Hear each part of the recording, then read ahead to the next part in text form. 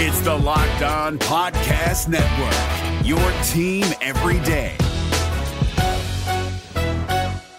We're driven by the search for better, but when it comes to hiring, the best way to search for a candidate isn't to search at all. Don't search, match with Indeed. 93% of employers agree Indeed delivers the highest quality matches compared to other job sites, according to a recent Indeed survey. And listeners of this show will get a $75 sponsored job credit to get your jobs more visibility at Indeed.com/podcast. Just go to Indeed.com/podcast right now and support our show by saying you heard about Indeed on this podcast. Indeed.com/podcast. Terms and conditions apply. Need to hire? You need Indeed. Kyle Krabs here, host of Locked On NFL Scouting. Join Joe Marino and me every day as we provide position-by-position analysis of the upcoming NFL Draft. Check out the Locked On NFL Scouting podcast with the Draft Dudes on YouTube or wherever you listen to your favorite podcasts. You are listening to NFL Kickoff Live, an hour-long weekly show where Jarvis Davis and Kyle Krabs join me, Tanitra Batiste, to break down this week's action and biggest storylines around the NFL. You can catch us live each week from 2 to 3 p.m. Eastern on your favorite Locked On NFL YouTube page.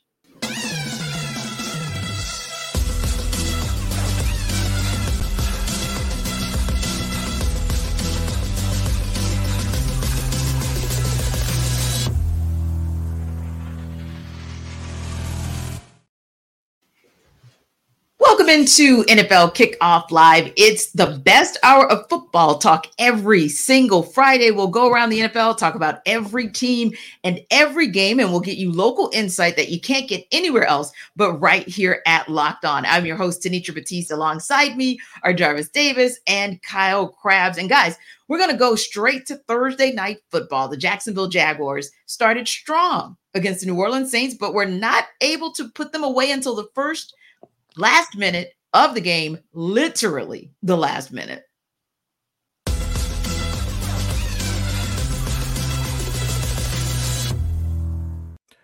A win is a win again for the Jacksonville Jaguars. I'm Tony Wiggins with the Locked On Jaguars podcast. We're at your team every day. Unbelievable that the Jacksonville Jaguars hold on to win 31-24 versus the New Orleans Saints in the Big Easy. In a game the Jaguars dominated early, but just didn't score enough points to pull away and made enough mistakes that allowed the Saints to hang around and stay in the game. Trevor Lawrence started out very hot, ironically ran the ball extremely well, even though he was banged up. But at the end of the day, the hero was Christian Kirk in the second half, and second-year player Monteric Brown, we call him Buster at corner. He played very well and had some key plays down the stretch, including the final play of the game for the New Orleans Saints. The Jaguars hold on to win 31-24. It's on to Pittsburgh. A win is a win, and they'll take it. Check me out on Locked On Jaguars every single day. Another disappointing and disheartening loss for the New Orleans Saints. It has a lot to do with their offensive inconsistencies. I'm Ross Jackson, host of the Locked On Saints podcast. New Orleans Saints dropping their fourth game of the season here to the Jacksonville Jaguars. And the story comes to another slow start on the offensive side. Well, the Jacksonville Jaguars were cooking in the first half. The New Orleans Saints offense operated well within the 20s, within the 30s, getting in the Jacksonville territory 5 times and coming up with only 6 points to show for it in the first half. That cannot be what the New Orleans Saints are or try to be throughout the remainder of this season. And maybe it's time to start talking about some play caller and some big-time offensive changes in the process. If you want to know more about what those changes could look like, head over to the Locked On Saints podcast, part of Locked On Podcast Network, your team every day.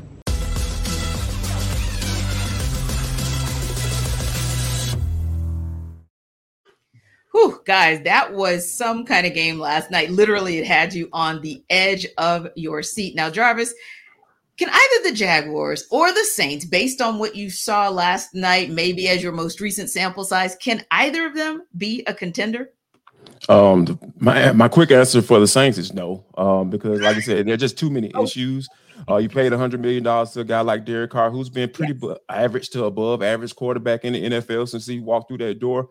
So, and then you talk about the play calling standpoint. I thought Ross made a great point. You talk about slow starts to games, something is wrong, right? There is, from a scheme standpoint, a game planning standpoint, Pete Carmichael just hasn't been able to figure that out. So, and Derek Carr, looks like it. You can just see after incompletions on whether it be third down or even when they tried to attempt it on fourth down, it was just a frustration. Dang it. Oh man, I didn't get it done. So it's just too many things going on for those guys to be factors. But the Jaguars, on the other hand, this was the team coming into this season, right? The expectations were high for this team coming into the season. We said that, hey, this is going to be the team to come out of the AFC South. And I really feel like you could be a contender as long as you take care of your division. And I feel like the Jaguars has been able to do that. I like what I saw last night with Doug Peterson. He was being a little bit creative. He was throwing a couple of tricks out of his bag since we're coming up on Halloween. I like how he did that. So I really feel like Saints, no, definitely not. But I think Jaguars are starting to get back into that conversation of, hey, we're going to make some noise in AFC South and we can make some in the playoffs as well. Yeah. And Kyle, for me, one of the telling things was the way Trevor Lawrence handled things on offense when it looked like that game was starting to get away from the Jacksonville Jaguars. His communication with Christian Kirk, his communication with Travis Etienne. I felt like Derek Carr was more like he was unraveling. Like you saw him go to the sidelines and really like go in on Chris Olave. You saw him have some frustration with Michael Thomas, and it shows the disarray, the very disarray that Jarvis talked about with the Saints. But I like that the Jaguars stuck in, like Tony said, they hung in there, Kyle, and a win is a win is a win. Yeah, what's that saying from Remember the Titans? Attitude reflects leadership, right? Yeah. You're sitting here looking at the Saints, and there's a lot of finger pointing. And I mean, Anitra, you didn't even mention the one where he got in Alvin Kamara's grill, where it looked like Kamara was supposed to convert his route on the outside, and there was a pressure, and Carr throws it expecting him that he was going to run a hitch, and Kamara kept running up the sideline. So ample examples of New Orleans not being on the same page. And I think the biggest roadblock, I think JD said it best, is that from a coaching perspective, play calling perspective, the Saints are more talented than this. Yeah. They should not be shooting themselves in the foot to the degree that they are. And that is not a reflection, I think, of the talent. Now, I think you have questions about Derek Carr and his assimilation into new personnel and a new offense. And they've kind of been banged up a little bit along the offensive line and at running back. So I get some of it, but the talent's still there. Yeah. And they're not putting it together.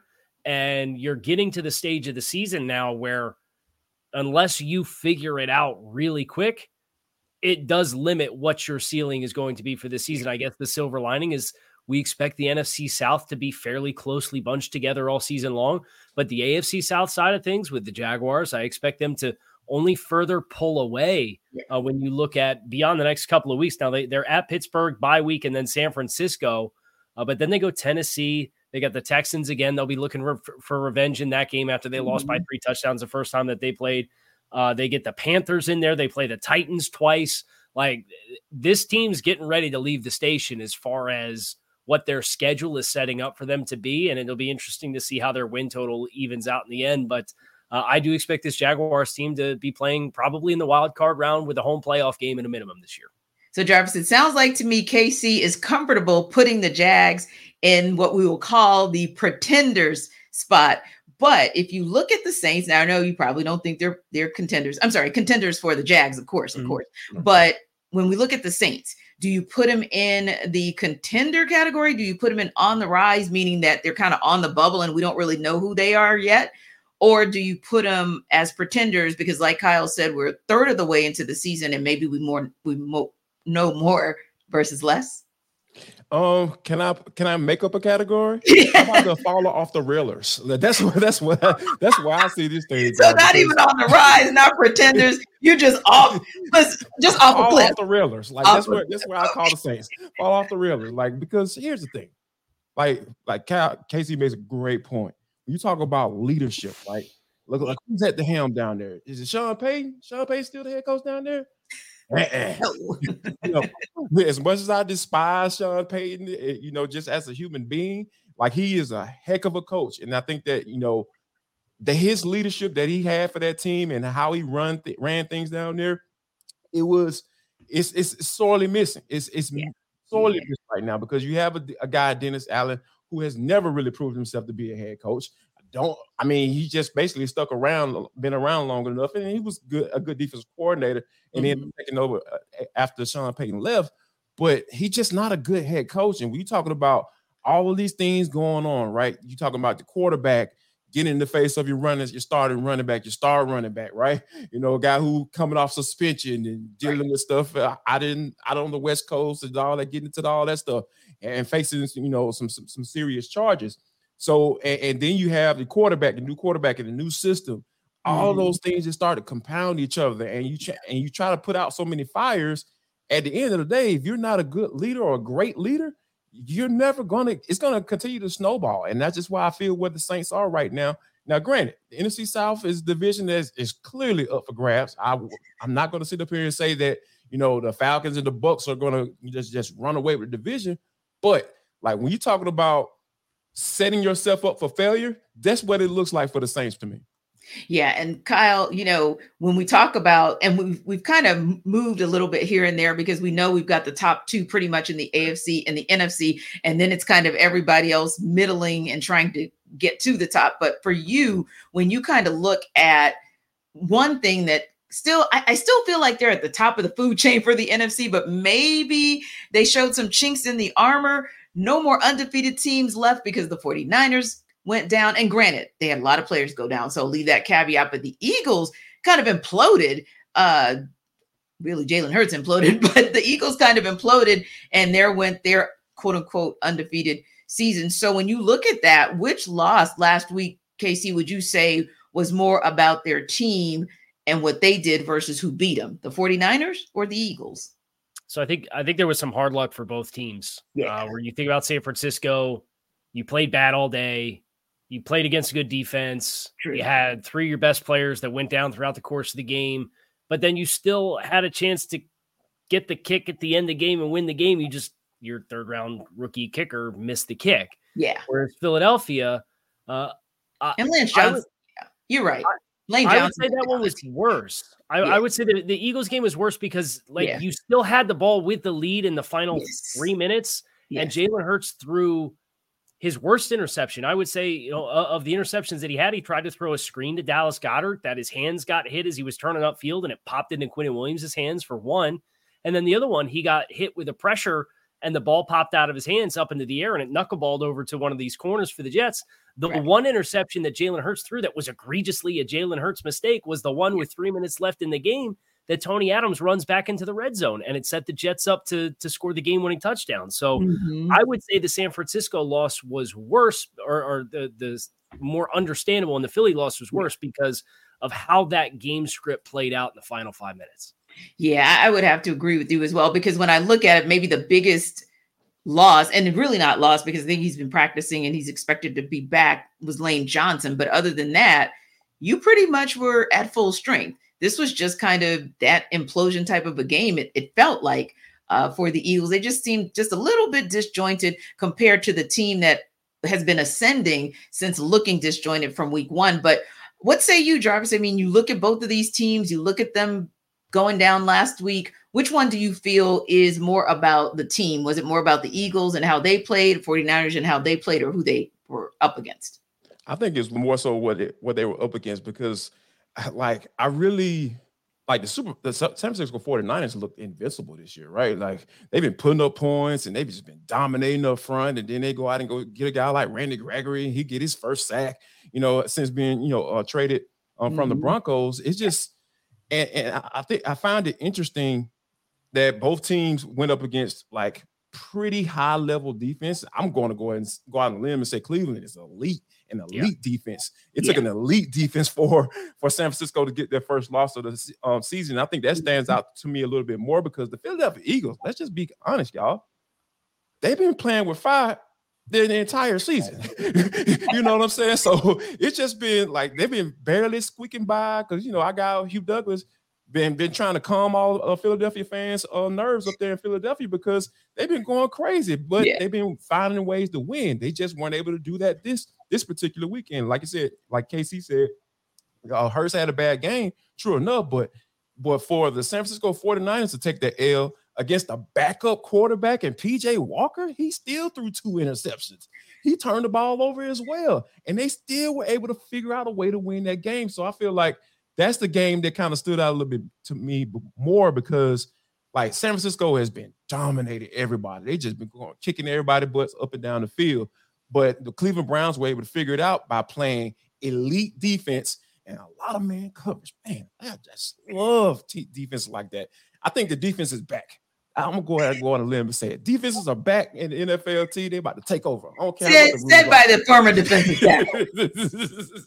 Yeah, but no prejudice, right, Kyle? No prejudice. No bias there. No bias there. But yeah, I thought, and you could make an argument both ways, right? Because in both of those situations, the undefeated teams had every opportunity to remain undefeated and just kind of get by, but they couldn't.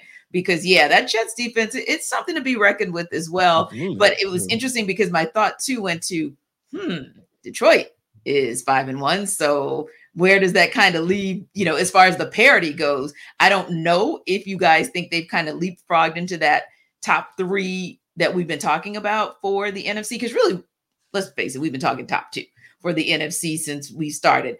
But they're all 5-1 now.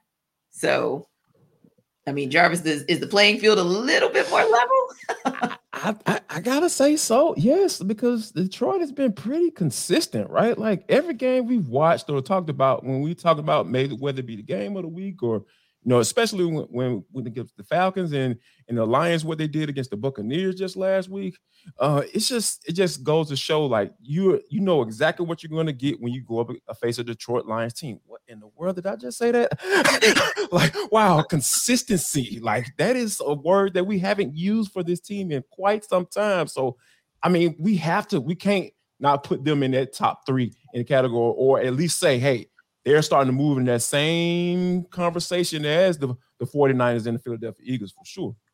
Yeah, it'll be interesting to see, but you're absolutely right. We don't really use the word consistency when it comes to talking about the Detroit Lions. I don't think I've ever used the word. Yeah, right. And now we're talking consistently good. And we're going to talk on the other side of the break about 2 teams in the Dolphins and Eagles, despite what we saw in the Eagles last week, that have been consistently good and trending up. But first, Jarvis is here to tell you how to take charge of your health with Jace Medical. This episode of NFL Kickoff Live is brought to you by Jace Medical. People, I'm telling you, everyone should be empowered to care for themselves and their loved ones during the unexpected. Because here's the thing, I got small kids and I never want to be in a situation where I'm unprepared. Never want to do that because I want to be able to make sure my kids are safe. And if they have a situation where they might need some antibiotics, I know exactly where to go to, and you should go to Jace Case as well. They provide 5 life-saving antibiotics for emergency use. All it takes to get a J case is fill out a simple online form, and in some cases, jump on a quick call with one of our board-certified physicians. And you can get ongoing care from our physicians on any treatment-related questions.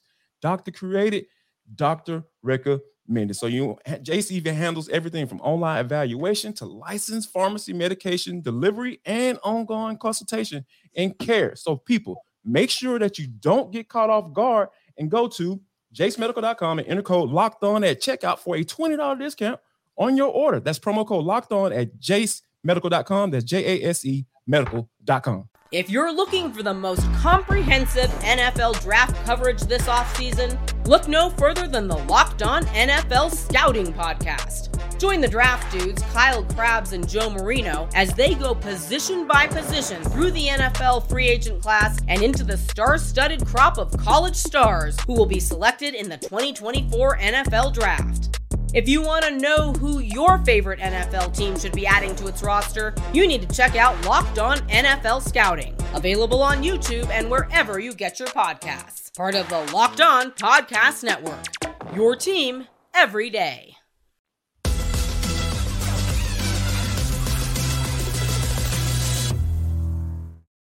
Oh, yeah, we got a big showdown coming up this weekend between the Dolphins and the Eagles. And we talked ahead of the break about those upper echelon teams over on the NFC side. But Kyle, Miami is right up there in that conversation on the AFC side. Of course, they, along with Kansas City, are both 5-1, and Jacksonville Jaguars are kind of right there, sneakily good at 5-2. But let's talk about your Dolphins. Man, oh man, are they looking good? I was kind of surfing through some things this morning, and this is the first time since maybe his Alabama days have I heard conversation about Tua Tagovailoa taking the top award in a league. When we were having conversations about him back in college about Heisman, talking about him being the MVP. I mean, Kyle, first of all, you follow this team, you cover this team each and every day. What about this team has them ready to take on the Eagles in a tough environment like Philadelphia? I think that the loss that Miami took this year, they went to Buffalo in week 4.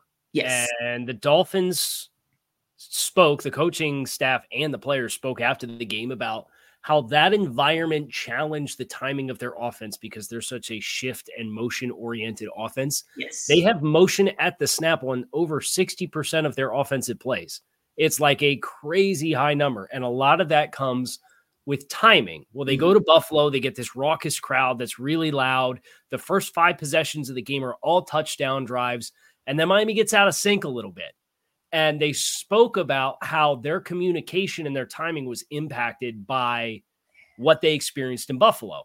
Well, they spoke about it in week 4. You've now had 3 weeks to think about the next road game environment you were going to go to, knowing that it was Sunday Night Football against the Philadelphia Eagles. Yeah. What have you done with your communication system, whether that's hand signals, nonverbal cues, silent count, whatever?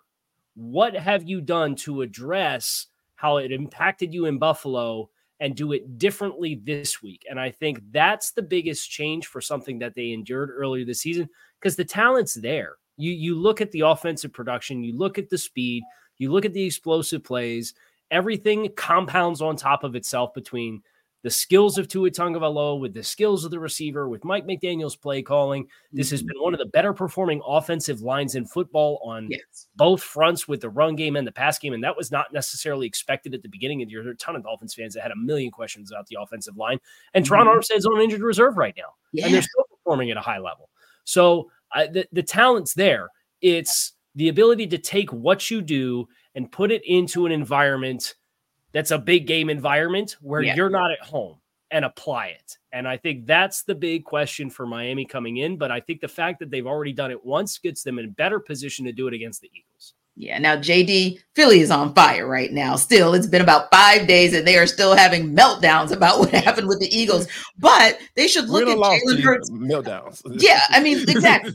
But they should look at Jalen Hurts' record, because his only back-to-back loss situation since he started in the league was early in his first year. It was October of 2021. So it's been 2 years since him being a starter under center for the Philadelphia Eagles. He's taken back-to-back L's. What about a reset from the debacle from last weekend can allow the Eagles to get a win this weekend with a team like Miami, to Kyle's point, that's really functioning on all cylinders, and they just continue to improve week by week?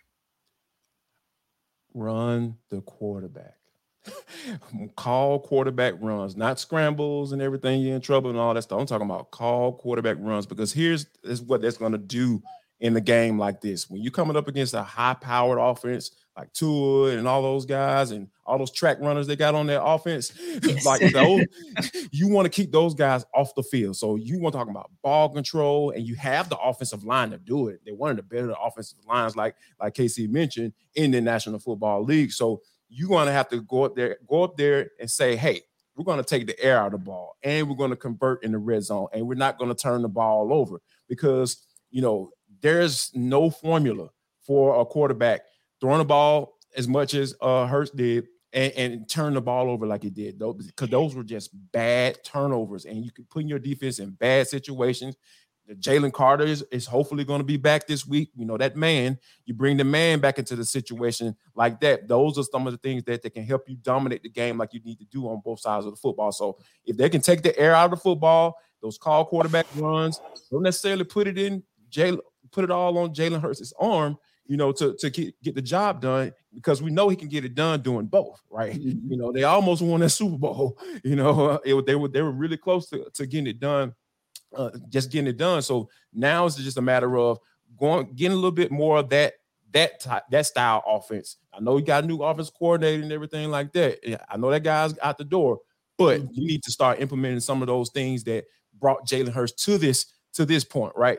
This is what brought him to that point, using his legs as well, and have an MVP caliber situation at the quarterback spot. So exactly. I think that they can do that. Yeah, that'll definitely be an intriguing matchup Sunday night. Another interesting game this week will be with the second place Pittsburgh Steelers, a team that not many people believed, including Steeler Nation right here, in before the season, and the Los Angeles Rams as they look to try and stay relevant in a very quirky NFC West, of course, outside of the 49ers. Locked On Rams host Doug McCain joined our Locked On Steelers host Chris Carter to break down this can't-miss game.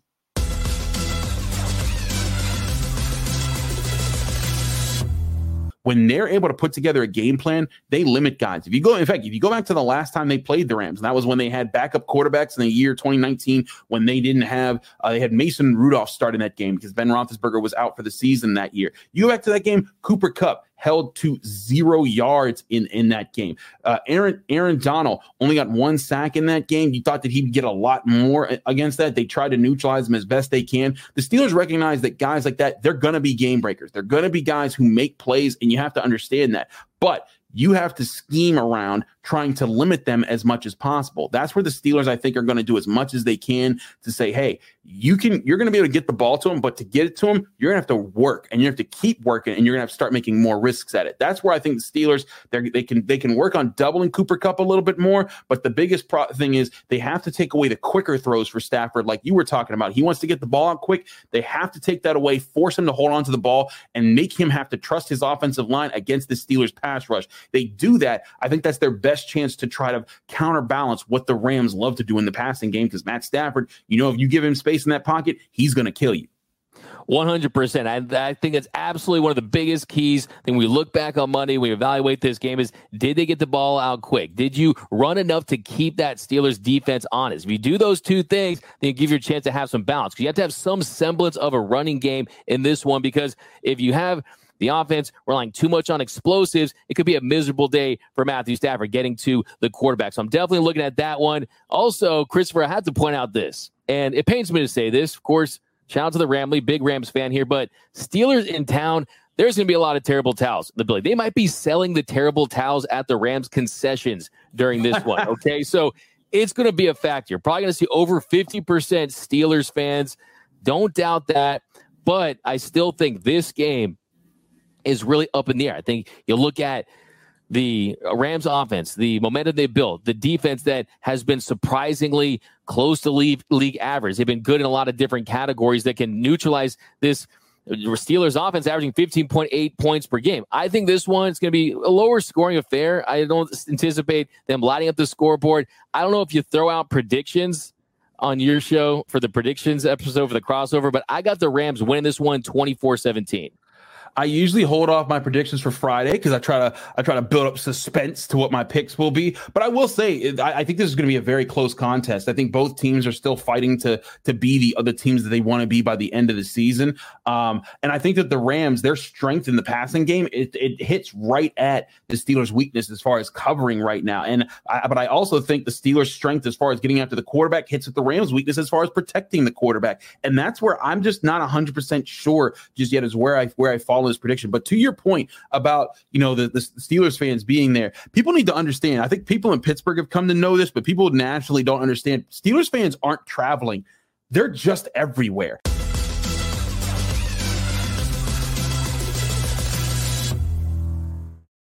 He's right. I went to a Steelers-Rams game a couple years ago in LA, and I thought I was in Pittsburgh. That said, Kyle, I think it's interesting that the guys talked a little bit about Cooper Kupp, who obviously has been back now. I think this is his second game back, which is great for that offense for Matt Stafford. But there's another guy who's really been on fire for that team, who the Steelers are going to have to definitely make sure that they're watching out for, right? And I'm thinking about like Joey Porter Jr. They're looking at elevating him to kind of beef up that secondary. But I mean, what do you think about that passing game and that passing attack for Matt Stafford? Is it more potent than what that secondary for the Steelers can do?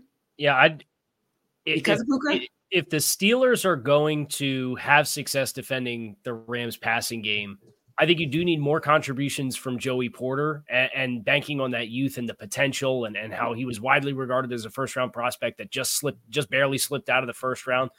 Because the athleticism of the corners that Pittsburgh has otherwise leaves a little something to be desired. The athleticism of the linebackers that are defending the middle of the field for Pittsburgh leaves something to be desired. And Matthew Stafford's playing at a really high level right now. Yeah. So Stafford throwing the ball to Puka Nacua, having Cooper cut back, that combo of guys, regardless of what other injuries the Rams have on the offensive side of the ball, with Kyren Williams being banged up, I don't think it matters, because I look at Pittsburgh's back seven, and yeah, you've got Minkah Fitzpatrick back there, but you need somebody to help you change the math and be able to send confidently extra attention towards one of the other receivers. And if it's not going to be Joey Porter that steps up and provides that for them, I don't know that they have the horses to do it.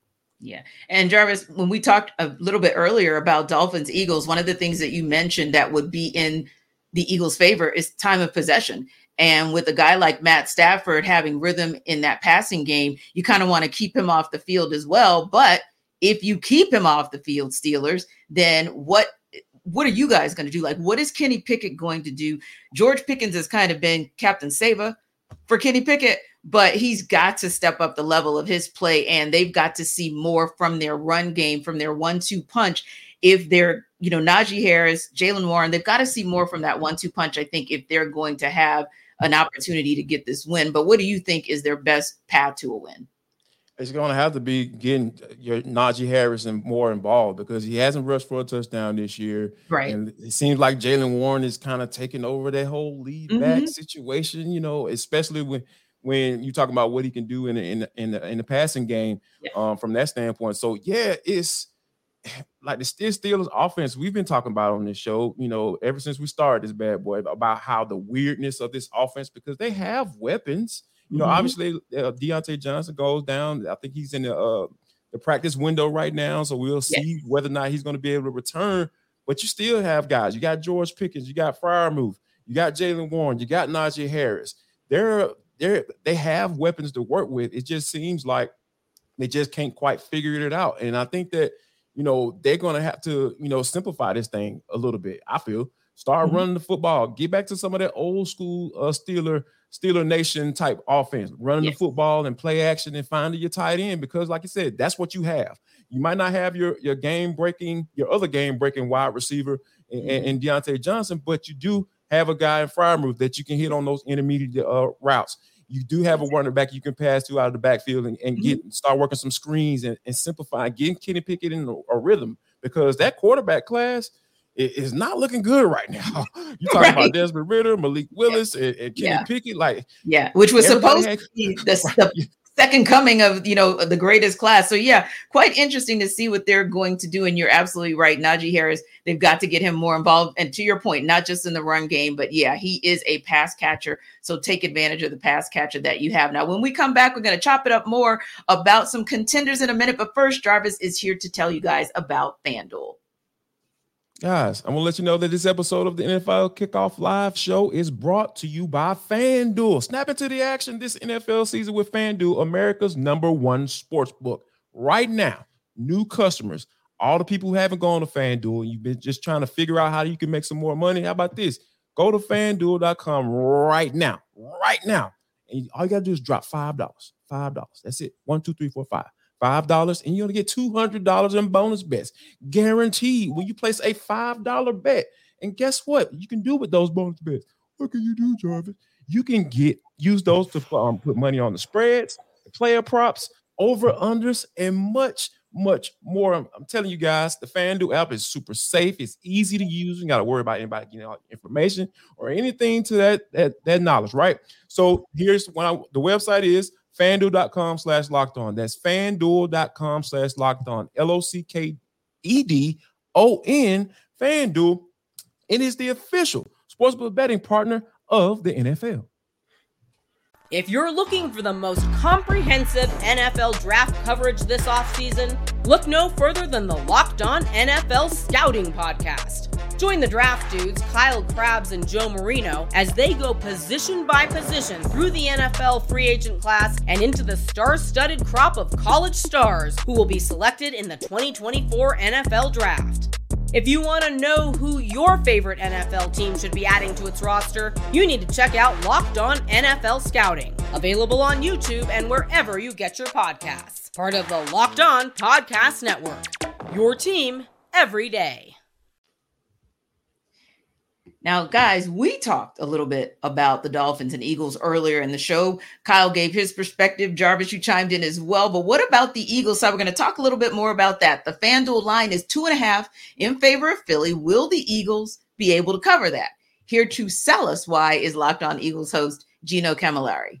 Gino Camilleri here from the Locked On Eagles podcast, here to sell you why on the Philadelphia Eagles and why they're going to cover the 2.5-point spread against the Miami Dolphins on Sunday Night Football.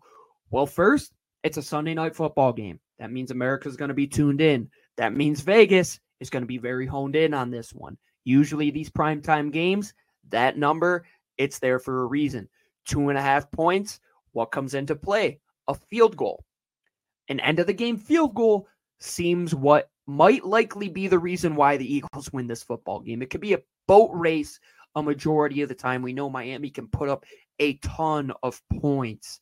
But can the Philadelphia Eagles and their run offense that at time has choked away the clock get back to what they do best and control the football? The reason I say the Eagles can cover this spread is if it comes down to a field goal at the end of the game in a tied game scenario and the Eagles have the ball with, let's say, anywhere of 6 minutes and above, the Eagles have shown that they can run that clock out and get it into a situation where they can come home and win this football game. But why do I say the run game can be this effective? Well, if you look at Miami, currently they have the 25th ranked DVOA defense when it comes to the rush, 22nd against the pass. The Eagles are going to have to restrict Miami when it comes to the amount of possessions that they have. I'm going to ride with the over. I think a lot of points are scored, but I also think this game is very close. The over is at 51.5. That means that a team is going to have to score 27. Another one is going to have to score 26.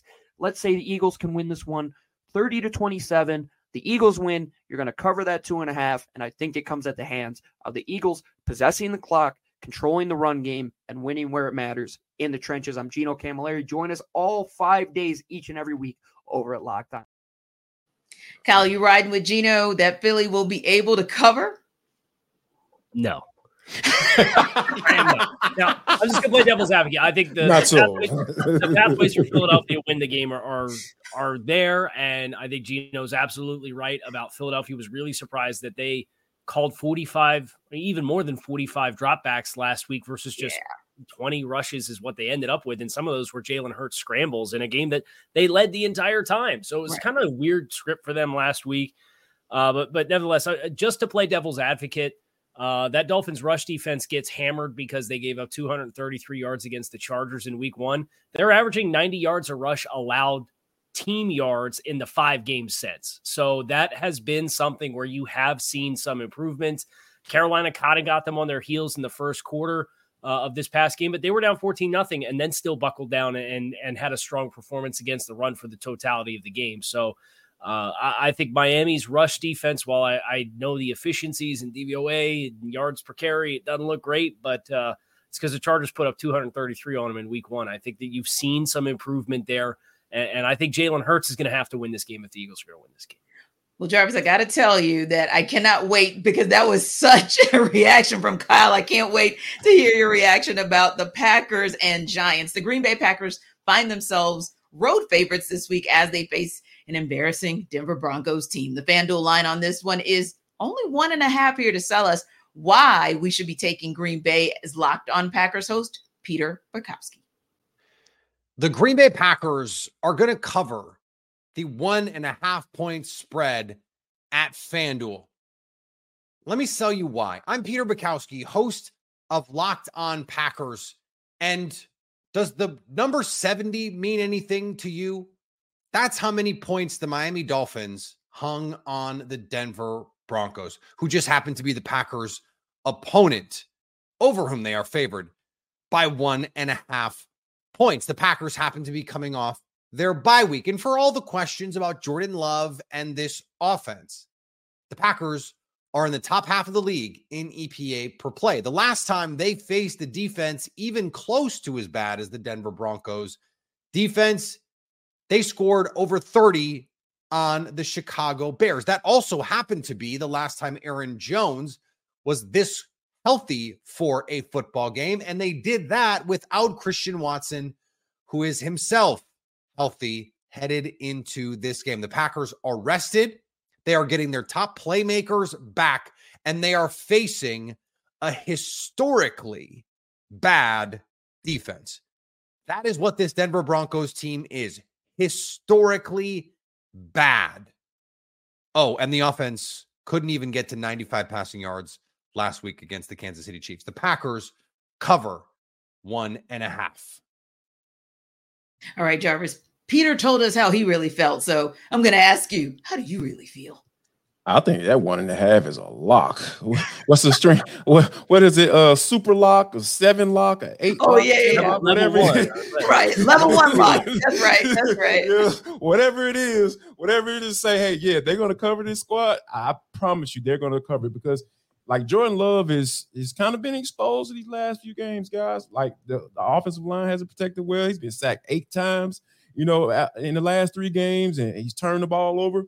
He had 6 interceptions and a fumble. So it's just been kind of spiraling a little bit. So when you talk about being able to get a guy like Christian Watson back, we know what he was able to do last year. And as far as production goes with Aaron Rodgers, so we know his capabilities. You got Romeo Doubs that can, get the job done as well. So I think that when you have a situation where your young quarterback is struggling, hey, you get back to the basics. I hate to try to take offenses back to 1999 and the early 2000s, but that's what it is. When you have a young quarterback who's struggling, you're struggling in protection and being able to do that. I really feel like you get back to the basics because we've seen Jordan Love have some success, right? In that first 2 games against the Falcons, you had those 6 touchdowns and no interceptions. He played clean, right? But I think that now you kind of get back into it, get him in some similar plays that way he had some success and make sure they're able to, do that. So I think that if they do those things, I think they're definitely covering this game. Now, Jarvis, you can't say the 99 and the 2000s and think that I will not catch that. But anyway, Kyle, when we talk about this team, I've been listening to Chad. I've been listening to 400 you just caught it like 2 seconds late. It's been in my brain. Work with me, Jarvis. Work with me. But anyway, Kyle, I think you're working with me. I think you're probably a few minutes ahead of him. So I'm going to ask you this question. In all honesty, and it's kind of weird because you were thinking of when the Green Bay Packers kind of made it clear that they were ready to part ways with Aaron Rodgers, that Jordan Love was ready to really take over the reins and at least help them to kind of get back to some semblance of glory. But what do you make of his performance thus far this season? I don't envy Jordan Love for having to step in for Aaron Rodgers. I don't envy Jordan Love for having an offensive line that's now has David Bakhtiari out for the year. Again, that's one of the best left tackles in football. He has not been healthy. Elton Jenkins was banged up for them and has missed some time as well in the first month and a half of the season. So that's your best 2 offensive linemen. And then, oh, by the way, Aaron Jones has missed a bunch of time. A.J. Dillon does not look like he's got anything beyond first gear anymore. It's bad as far as what he brings from a juice perspective. Mm-hmm. And then you have first and second year players at every roster spot at wide receiver and tight end. And it's like, in what way did you set Jordan Love up to be successful? So he he learned the offense, but I didn't think the process from the personnel that they had, aside of maybe the injuries that they've incurred on the offensive line and Aaron Jones, was particularly good. You have a developing quarterbacks that you've surrounded with developing players in the passing game where there's no consistency. He's learning how to do it, and the guys who are doing everything else around him are learning how to do it too. And I think that creates this vacuum of volatility where you've seen it with Green Bay, and the turnovers have come in bunches, and it's been really stop and go. And I agree with Jarvis. If they're going to get it right, let's wind the clock back a little bit.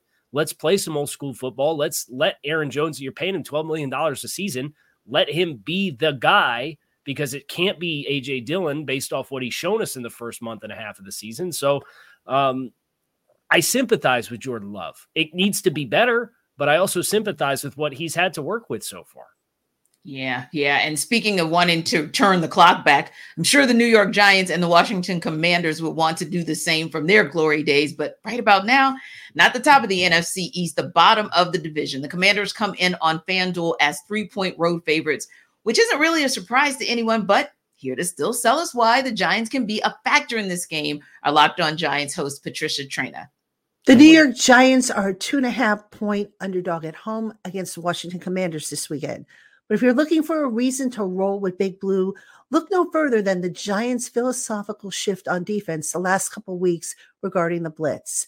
New York has blitzed under 20% of the time in each of its last 2 games, instead getting home with a 4-man rush. Why is that significant? Because Washington quarterback Sam Howell has completed 56.9% of his pass attempts, while also throwing 4 interceptions when under pressure this season. Howell, on the other hand, has performed a lot better against the blitz. When he's been blitzed, he has completed 61.4% of his pass attempts and has 2 touchdowns to 2 interceptions. If the Giants can make the young quarterback uncomfortable, that will go a long way towards putting the ball back in their offense's hands, or hopefully a slimmed-down passing game that will feature receivers Jalen Hyatt, Darius Slayton, and Wan'Dale Robinson, along with running back Saquon Barkley and tight end Darren Waller, can push the Giants towards the end zone a little bit more often than they have in recent weeks. Well, Patricia almost convinced us, Jarvis. Almost. She did. No offense to Patricia, but like I think this is the perfect matchup for the Commanders, right? Because we know how awful the Giants' offensive line is, right? Yeah. They just been trying to figure it out. Like they are just like Kyle sympathizes with Jordan Love. I sympathize with the Giants personnel staff and try to piece together something to protect the doggone quarterback. And I'm glad they had Tyrod Taylor who can move around a little bit more, more so than Danny Dimes. But I think that with the Washington Commanders and what they were able to do against the Falcons last week, I think that they can continue to, put the quarterback on the ground. And I think this is a horrible matchup for the Giants because we know all of the talent that they have up and down that line from Jonathan Allen, and Deron Payne and Chase Young, all those guys that can get to the quarterback. And I think that's what's going to be one of the things why I feel like the Giants aren't going to be able to cover that spread. Now, notice, Kyle, we came out with FanDuel having the Commanders as 3-point favorites, but the rest of our commentary was that's not a surprise, but that Patricia was supposed to sell us why the Giants can be a factor, not win, but be a factor in the game. Is there a path to winning this game for the Giants? I think so. I think it involves bottling the inspired effort that the defense had last week against the Buffalo Bills. And there were some storylines in that between Brian Daboll playing against his old team and Tyrod Taylor, and he used to quarterback the Buffalo Bills and got him to the playoffs, and then they cast him out. And I think there's certainly some emotional factors that played into why the Giants played as well as they did. But the crazy stat that I have for this game is that Giants quarterbacks have been sacked 33 times so far this season, and that's still less than the amount of times that Sam Howell has been sacked this season. Sam Howell's been sacked 34 times. Yeah. This season. It's so crazy. It's just the offensive line. So when nobody can block, I think it does kind of create this chaos vacuum where it's a one bounce of the ball, right? One strip sack of Sam Howell that the Giants can run back for a touchdown. That might be all you need if the Giants are going to have success with Wink Martindale and they are going to disrupt Sam Howell and prevent any kind of sustained movement of the football. It could be that kind of game. And if the Giants are going to win, I think it has to be that kind of game where they don't shoot themselves in the foot, but they take advantage of spotty pass protection for Washington and what they provide. And Howell likes to hold the ball and try and push it downfield and make things happen. And if you could be opportunistic in those instances, I think that is your pathway for the Giants to cover the 3. Indeed. And I'm sure all of our executive producers hope that path actually comes to fruition. Now, when we come back, we're going to talk a little bit about some more bottom dwellers, but we're going to end on a high note, giving you some predictions for some of our biggest games. But before we do that, Jarvis is going to tell you a little bit about Prize Picks. What's going on, good people? Jarvis Davis here for Prize Picks. This episode of NFL Kickoff Live is brought to you by Prize Picks. Prize Picks is the most fun I've had, winning up to 25 times my money this football season. I'm telling y'all, you need to get in on this. You just select 2 or more players, pick more or less on the projected stats, and place your entry. It's just that simple, guys. I've been testing my skills on Prize Pick this football season, and it's the most exciting way to play daily fantasy sports. No more waiting till the end of the season to try to collect your money, going to go knock on somebody's door saying, hey, man, I need my money. I won in a fantasy football league. Daily fantasy sports is made easy by Prize Picks, guys. And you can turn $10 into $250 with just a few taps. That's it. I'm telling you, they even offer weekly promotions that can lead up to big payouts like Taco Tuesday. We're going up each Tuesday. Prize Picks discount select player projections up to 25% to provide even more value. So here's what I want you to do. I want you to go to prizepicks.com/lockedonnfl. That's prizepicks.com/lockedonnfl. LOCKEDONNFL. You know how to spell that. I'm telling you. And you're going to get a first deposit match up to $100. Prize Picks, daily fantasy sports made easy. If you're looking for the most comprehensive NFL draft coverage this offseason, look no further than the Locked On NFL Scouting Podcast. Join the draft dudes, Kyle Krabs and Joe Marino, as they go position by position through the NFL free agent class and into the star-studded crop of college stars who will be selected in the 2024 NFL Draft. If you want to know who your favorite NFL team should be adding to its roster, you need to check out Locked On NFL Scouting, available on YouTube and wherever you get your podcasts. Part of the Locked On Podcast Network, your team every day. You know, we talk about fantasy, right? And the fact that if you're going with Prize Picks, that's a good look for you. And the fact that we are a little less than 2 weeks away from the trade deadline for the NFL, talking about movement across the leagues. Now, it's a good time to look to upgrade your fantasy roster, maybe see some movement in your league as well. You might have some gems that could help you get more value in a trade. So what players should we be selling high in fantasy this week? Locked On Fantasy host Michelle Majuk is here to tell you how.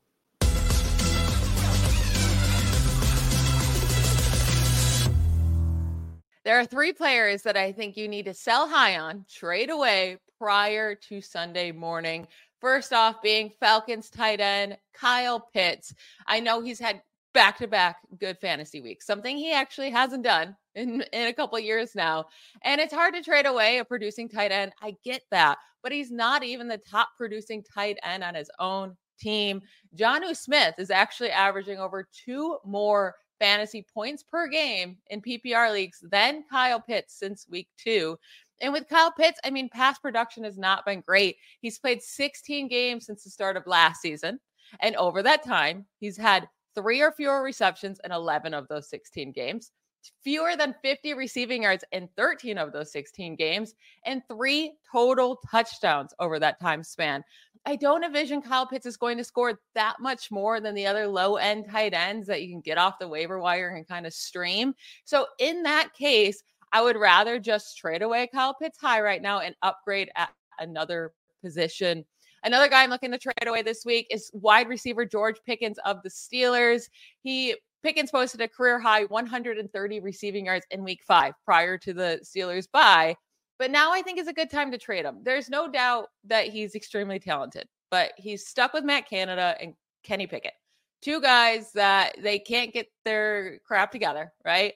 And they only sometimes remember George Pickens even exists. So in that case, I don't love how highly inconsistent he's been for fantasy. And then you also have Deontay Johnson coming back from IR. Deontay Johnson is the lead wide receiver on this team. He's the top target guy, and he's going to steal targets away from George Pickens, which is going to make him even more inconsistent. So in that case, I'm looking to sell him high off of that career game he had in week 5.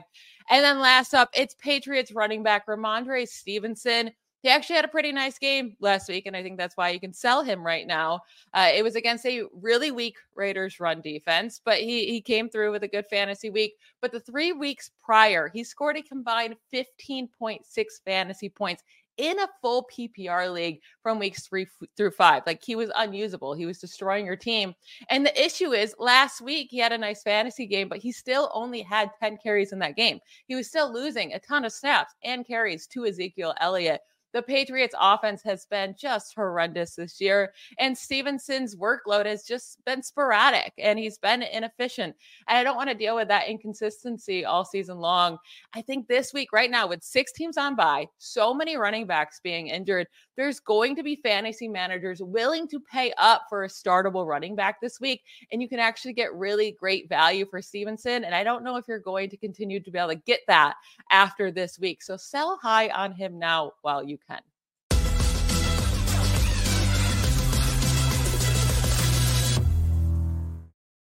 Trade Kyle Pitts. Jarvis, trade Kyle Pitts in your fantasy. No, that's finally starting to get some type of rhythm. So Yeah. I think that Kyle Pitts is a guy that I would hold on to, because here's the thing. When we think about, we've had so many conversations about ad nauseum about what Kyle Pitts should be bringing to the table on a weekly basis on Sundays at 1:00 at Mercedes-Benz Stadium, and whether they're out on the road as well. So, and I think that Desmond Ridder is finally starting to come around as far as like, okay, now I'm finding my guy. Now that he's lining up in line and he's lining up in that slot, I can get him the ball, and they're able to.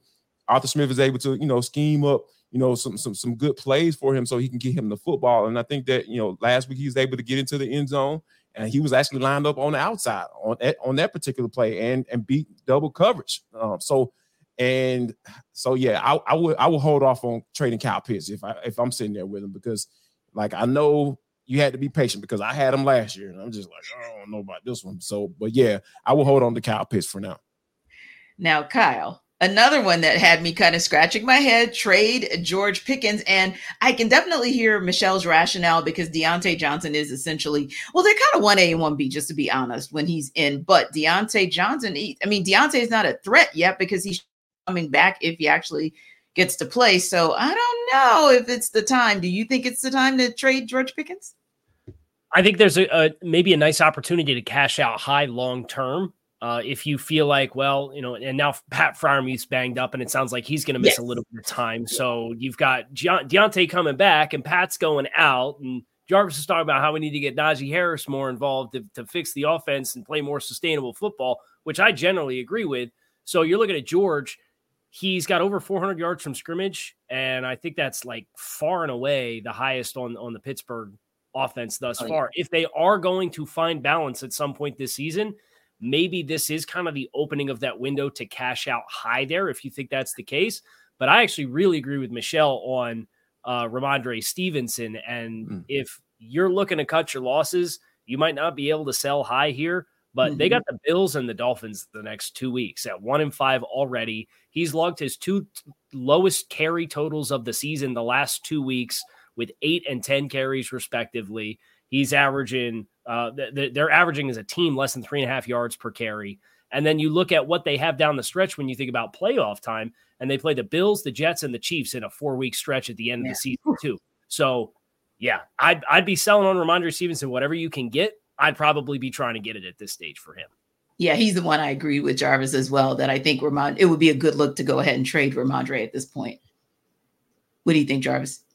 Yeah, I actually have him on one of my fantasy teams. So, I'm kind of trying to figure this thing out. So, yeah, I think Michelle sold me. I'm sold on that because here's the thing. That offense is bad. Like, you don't know what you're going to get from on a week-in, week-out basis.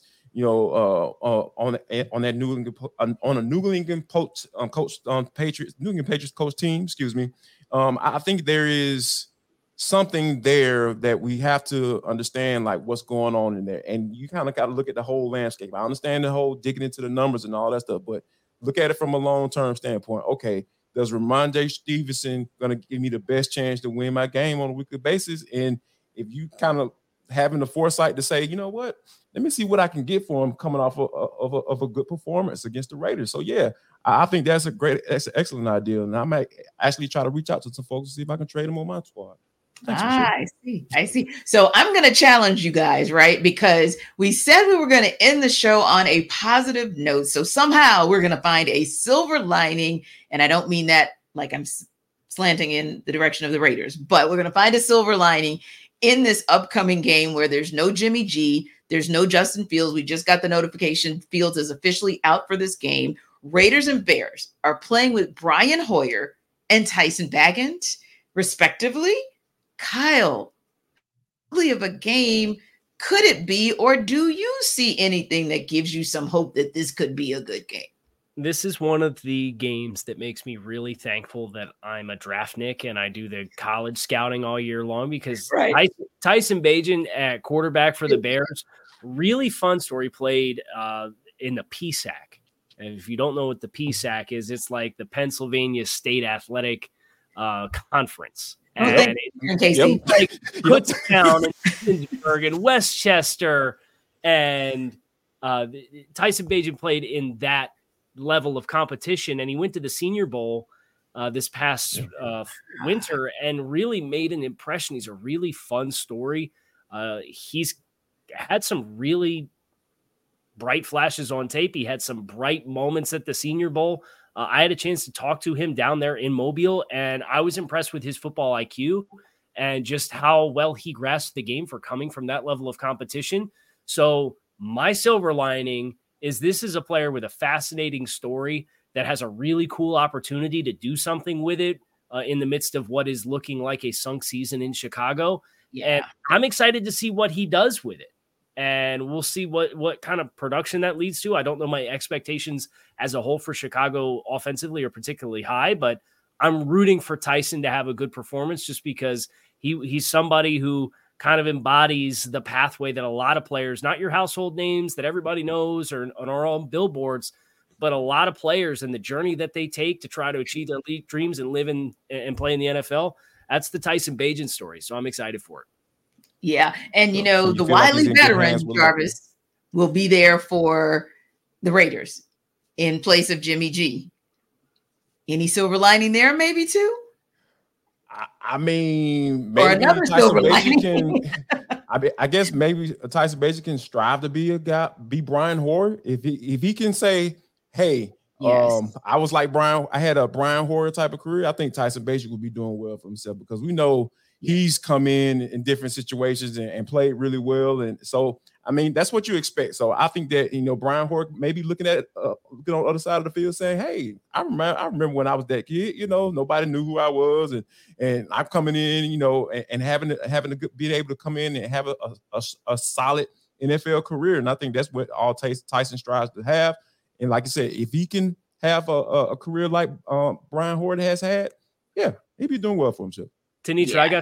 I got your silver lining for the Raiders. Okay, let's go for it. Josh Jacobs is going to average more than 4 yards per carry for the first time this season against that Bears rushing defense with those young guys on that defensive line.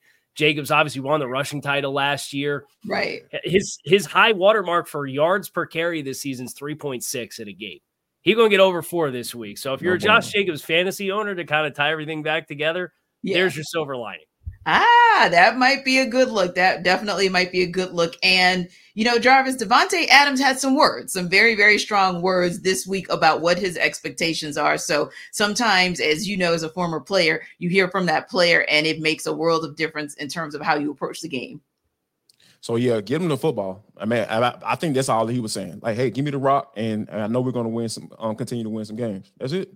Yeah. And that's what I think as well. It was just really sort of one of those calls. And I think, Kyle, you mentioned it earlier. It was the staff for the Miami Dolphins, but it was also the players for the Miami Dolphins. And sometimes you hear those players and it makes a world of difference. So we will definitely have our eyes on some big games this weekend. Know you guys will have your eyes on it too. As always, thank you guys for stopping by NFL Kickoff Live, and we will see you on the Locked On Podcast Network next week.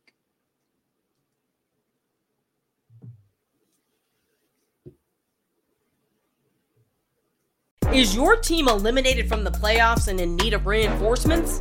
Maybe it's time for a rebuild, or maybe they're just a player or two away from taking home the Lombardi Trophy.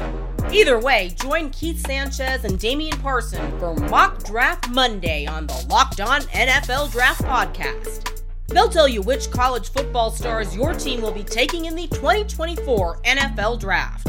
Check out Mock Draft Monday on the Locked On NFL Draft Podcast, part of the Locked On Podcast Network, your team every day.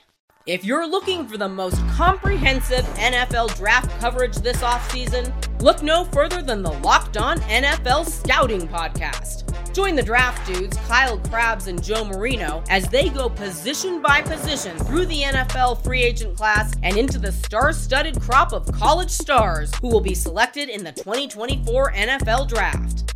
If you want to know who your favorite NFL team should be adding to its roster, you need to check out Locked On NFL Scouting, available on YouTube and wherever you get your podcasts. Part of the Locked On Podcast Network, your team every day.